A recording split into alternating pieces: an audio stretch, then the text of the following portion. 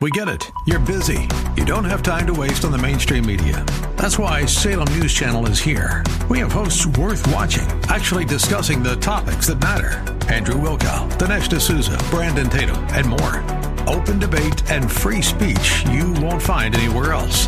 We're not like the other guys. We're Salem News Channel. Watch anytime on any screen for free 24/7 at snc.tv and on Local Now, Channel 525.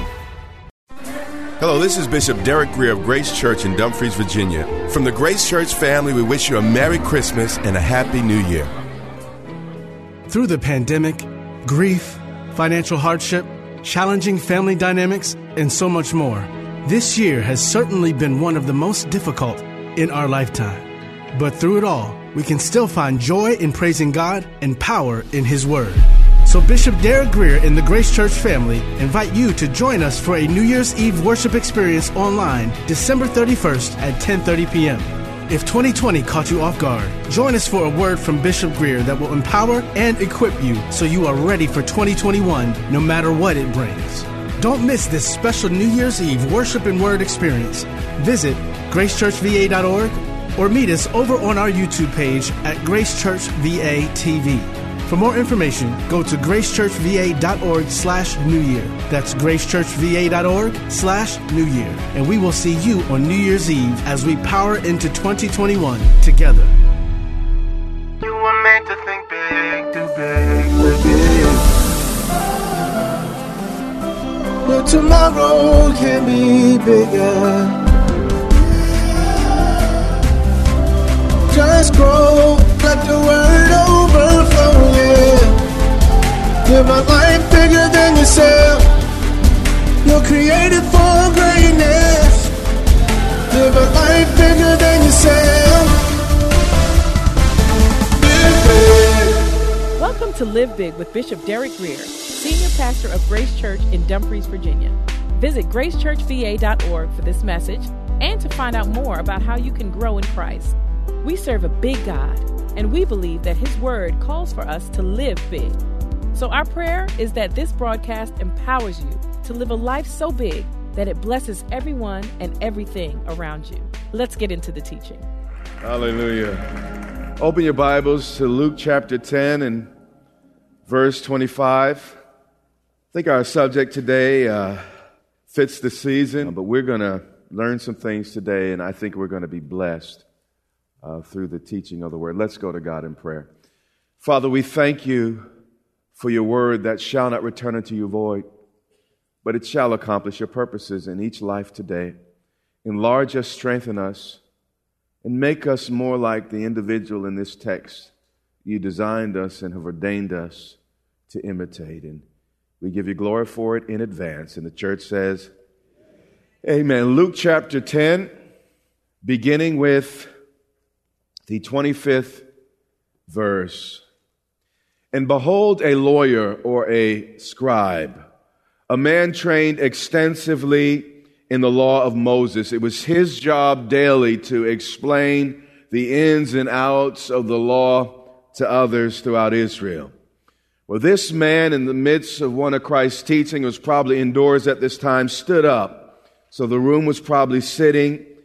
But this man decided to take the spotlight for a moment. It says he stood up to put him to the test. The question he was about to ask was really a setup. And strong people and wrong people will often test you before they follow you. It's part of the process.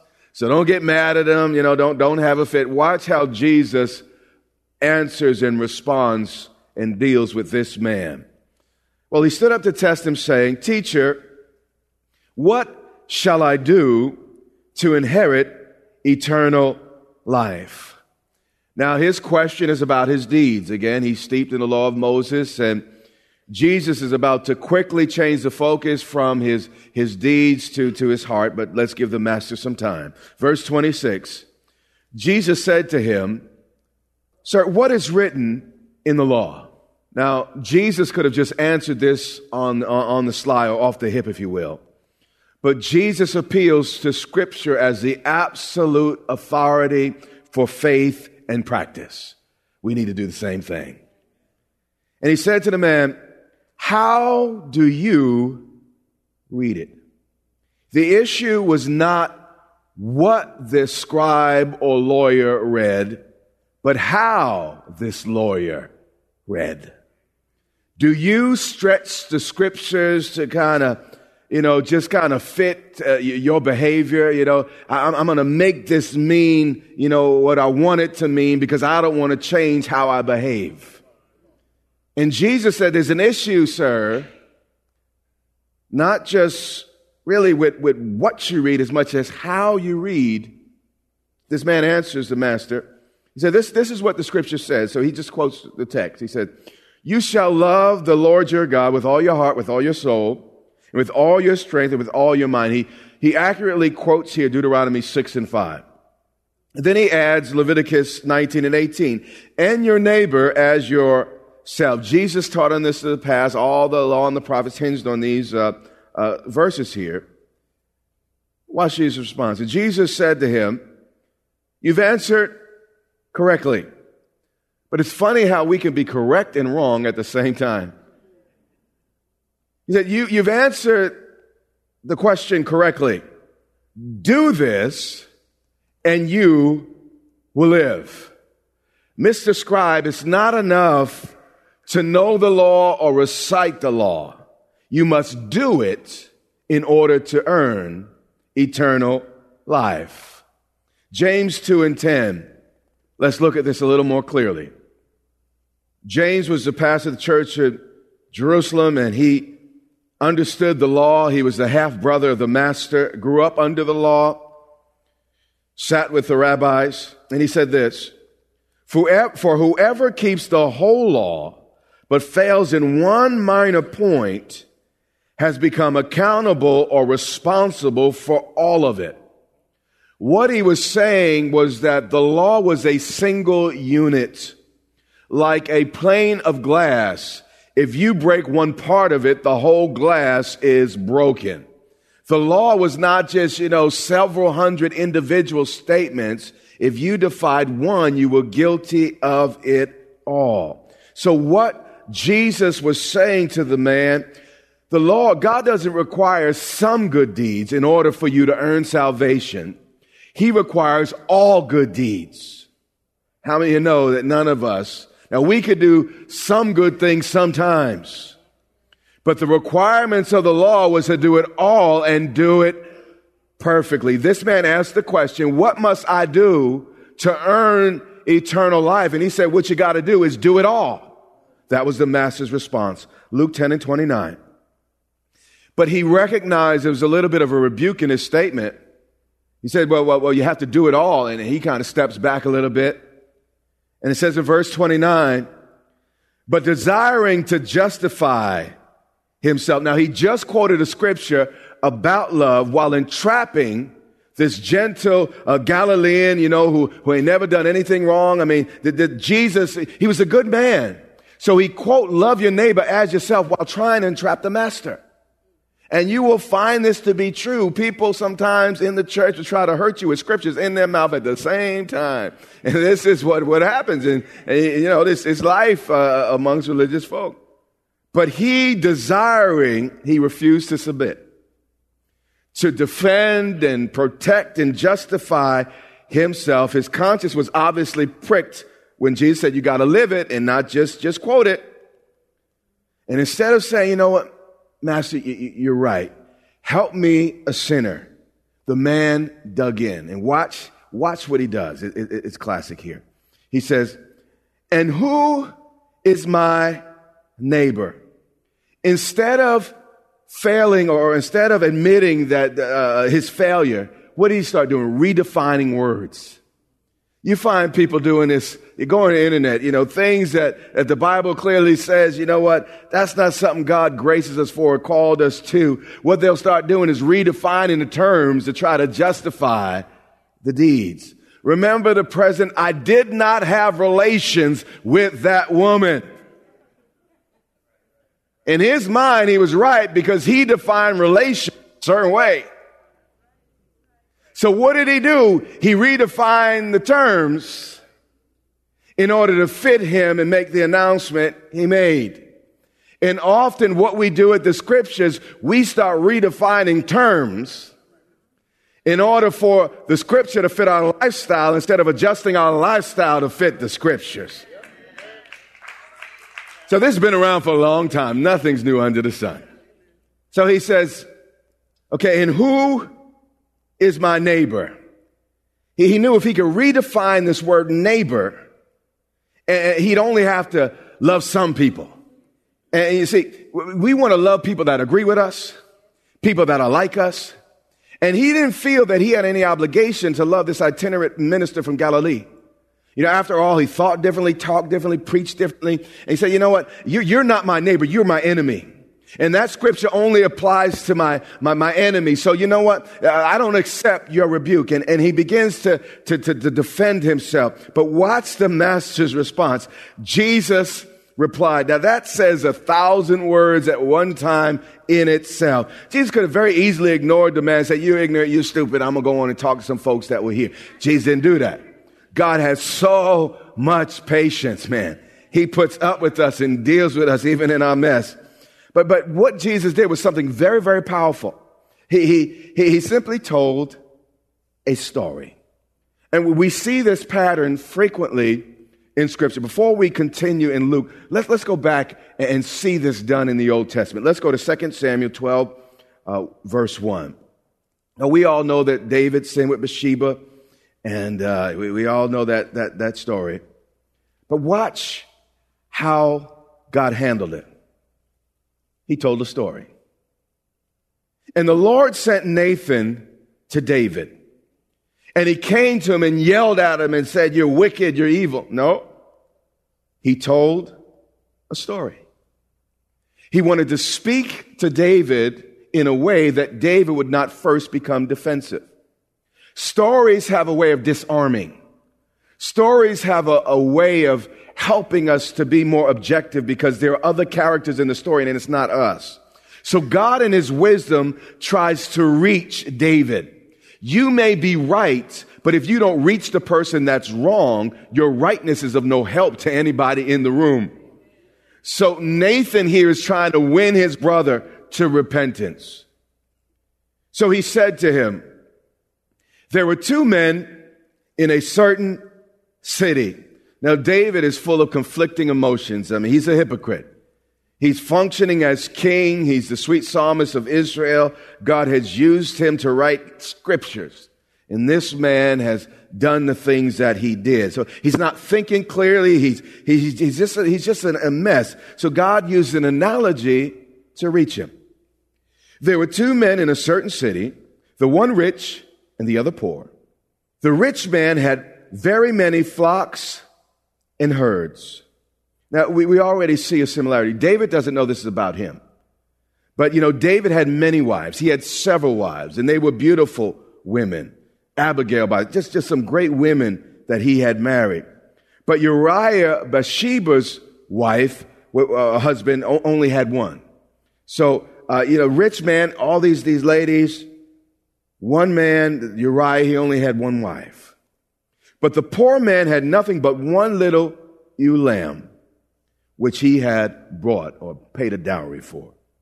And he brought it up, and it grew up with him and his children. This couple loved each other. This was not a couple in conflict. These were loving neighbors. They loved, by the way, for a lot of years. You know, he was a young man, he loved her. She was a young girl, and he loved her. And they just grew together. And it used to eat of his morsel and drink from his cup and lie in his arms. And it was like a daughter to him, a very, very close relationship between Uriah and Bathsheba. Now, there came a traveler to the rich man. Now, this reference is a little bit veiled, but we see in the New Testament, in Matthew 12 and 43, we're not going to read it all, but Scripture says that demons travel until they find a place to rest. So, this reference here is obviously to an evil spirit. Perhaps it was a spirit of lust that came on David. And he was unwilling to take one of his own flock or herd to prepare for the guests who had come to him. Meaning, David had several wives and legitimate avenues to deal with his masculine desires. But no, the grass is greener on the other side. How many of y'all, okay, y'all gonna be quiet, I'm sure, through this part of the message. So in spite of the fact he had his own means, he started looking at his neighbor's means. And he took the poor man's single lamb, 5 wives to choose from, but he got to have the lady up the street, and prepared it for the man or the traveler who had come to him. See, what Satan does is he takes natural appetites and stretches them beyond healthy boundaries. You see, there's nothing wrong with a man feeling a little bit of fire every now and then. That's normal for a healthy man and a healthy woman. You know, my kids, they get a little bit older and they say, Dad, what do I do with this? I said, son, if you didn't have that problem, I'd be more worried. You know what I'm saying? So I'm glad that that's part of growing, that's part of being a man. But here's the deal. Fire will cook meals and it can warm your house, but it will also burn it down if you don't keep it under control. So good things out of control can destroy you. There was nothing wrong with a man being attracted to a woman, but he needed to control that fire and make sure it was his woman that he was with. Then David's anger was greatly kindled against the man. You see, the story and the fact that it wasn't attacking him, or Nathan wasn't, helped him look at the situation a little more objectively. He was able to step back. And he said to Nathan, as the Lord lives, and I bet you he was talking through his teeth, the man who has done this deserves to die, and he shall restore the lamb fourfold. You see, when you see it from God's perspective, ladies and gentlemen, it's not just sex. Because he did this thing, watch this, and because he had no pity. He only thought of himself, not the people he was hurting. He only thought of his own fire and not the confusion in the lives of those involved. And because he had no pity, Nathan said to David, you are that man. David, when you step back and you look at it, you got angry, didn't you? That anger you had against or have against that man is really anger you deserve. And when David saw it clearly, the Bible says he repented. And actually, he wrote a wonderful psalm. I believe it's Psalms 51. But I wanted you to see the power of a story. And sometimes even when my wife and we're at disagreements, I'll step back and paint a word picture. And I'll see it object. Sometimes I'll go to a movie. You know what's interesting? Oftentimes I'll read the Bible and I'll say, this applies to that person, that person, that person. And then by the end of the story, I realize the main character was me. And God sets us up in this book. There's stories when we think it's about David. We think it's about Paul and Barnabas. But it's really about us. And those stories disarm because, again, it's about them. But then God brings it home. And God's just wonderful like that in his doing. Back to Luke 10:30. Jesus is telling now a story to capture the heart of this proud scribe that stood up in his meeting, feeling he had more to say than the master, and actually trying to correct him and trap Jesus through this question. Jesus calmly looks at him, and he's about to win this man. A man was going down. See, I'm not going to talk about you. Let's back up. Let me just tell you a story. A man was going down to Jerusalem, or from Jerusalem to Jericho. It's about a 17 to 20 mile journey. It's a descent, it's a downhill walk. Over 3,000 feet is the descent, and actually you end up below sea level. And this man that was on this journey, he fell amongst robbers. It was very this road was extremely dangerous. It was known for the danger. That's why Jesus could very quickly use this illustration. You should never travel this road alone. There are a lot of places for bad actors to hide behind rocks, to be in trees. It's just a scary place. If you walk late at night in certain neighborhoods, just certain places you don't want to walk. This was that place in Israel. And he fell among robbers. The robbers, though, when they looked at this man that was by himself walking down the road, they didn't see the man as somebody's brother, someone's father, someone's son, someone's husband. All they saw was a target to be exploited. They objectified the man. And that's really what Jesus is dealing with this scribe. He began to objectify people. You're my enemy. You're no longer a person. You no longer have feelings. You're my opponent. You're in that other class. And when he objectified people, actually he was undermining the very law of Moses. Then it goes and says, these men stripped him. Now, to us, that seems a little bit strange, but back then, people did not have as many changes of clothes as we do today, and clothes were very, very valuable. So they took the clothes and they beat him. Remember, at the cross, they took Jesus' garment. And they did not just take stuff from him, they hurt him. Again, just taking my things, I might survive, but when you hurt me bad, that's personal. And then they departed, leaving him half dead. They left him naked, beaten, and barely alive. Now, by chance, a priest was going down that same road, and when they saw him, they immediately helped him. No, he passed by on the other side. You see, the robbers saw the man only as someone to be exploited. They saw him as a target. They only saw him as a man who had some stuff that they could get. But the priest, on the other hand, saw this man as a problem to be avoided. Now, here's the million-dollar question. Who was worse? It's kind of hard to say. Do you see people as just problems to be avoided? Are people just targets to be exploited, customers or what have you for your thing? So likewise, a Levite. Now, Levites, you all know, were special assistants to the priest. They majored on the tabernacle and they handled all that for. These are religious leaders of the highest order. When the Levite came to the place and saw him, he also passed by on what? The other side. Both of these men preached God is the answer, but they avoided the man with the problem. Misguided religion will make you as useless as a pet rock. How many of y'all remember pet rocks? We would go to the store, pay money, and buy a rock, sit it on our cabinet, and treat it like a pet. Really? And sometimes our religion makes us just as useless. But then a Samaritan. Now, Jesus is telling a story. He's a master at this. He said, but again, the priests, the Levite, these are esteemed leaders in Israel. But then a Samaritan, and Samaritans were Jewish half-breeds. They intermarried amongst themselves. They were the hillbillies of the ancient world, if you will. So the Samaritan's walking down that same road, and as he journeyed, he came to where he was, and when he saw him, he had compassion. You see, Jews traditionally hated Samaritans, and Samaritans traditionally hated Jews.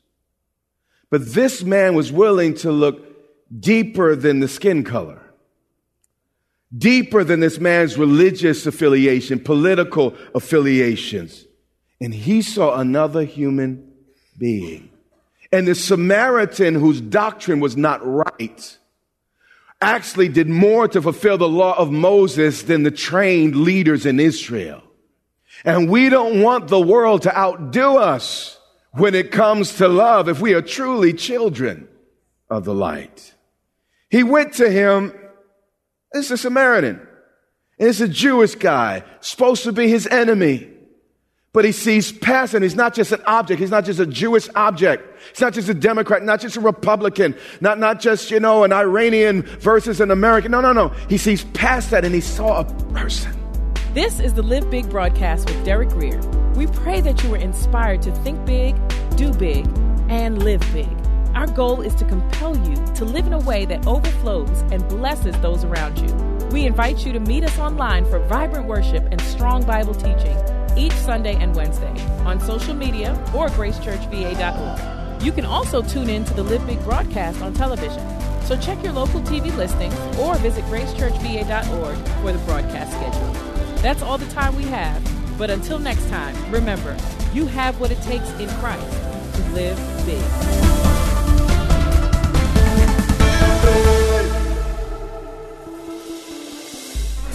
Hello, this is Bishop Derek Greer of Grace Church in Dumfries, Virginia. From the Grace Church family, we wish you a Merry Christmas and a Happy New Year. Through the pandemic, grief, financial hardship, challenging family dynamics, and so much more, this year has certainly been one of the most difficult in our lifetime. But through it all, we can still find joy in praising God and power in His Word. So Bishop Derek Greer and the Grace Church family invite you to join us for a New Year's Eve worship experience online December 31st at 10:30 p.m. If 2020 caught you off guard, join us for a word from Bishop Greer that will empower and equip you so you are ready for 2021 no matter what it brings. Don't miss this special New Year's Eve worship and word experience. Visit gracechurchva.org or meet us over on our YouTube page at Grace Church VA TV. For more information, go to gracechurchva.org/New Year. That's gracechurchva.org/New Year. And we will see you on New Year's Eve as we power into 2021 together.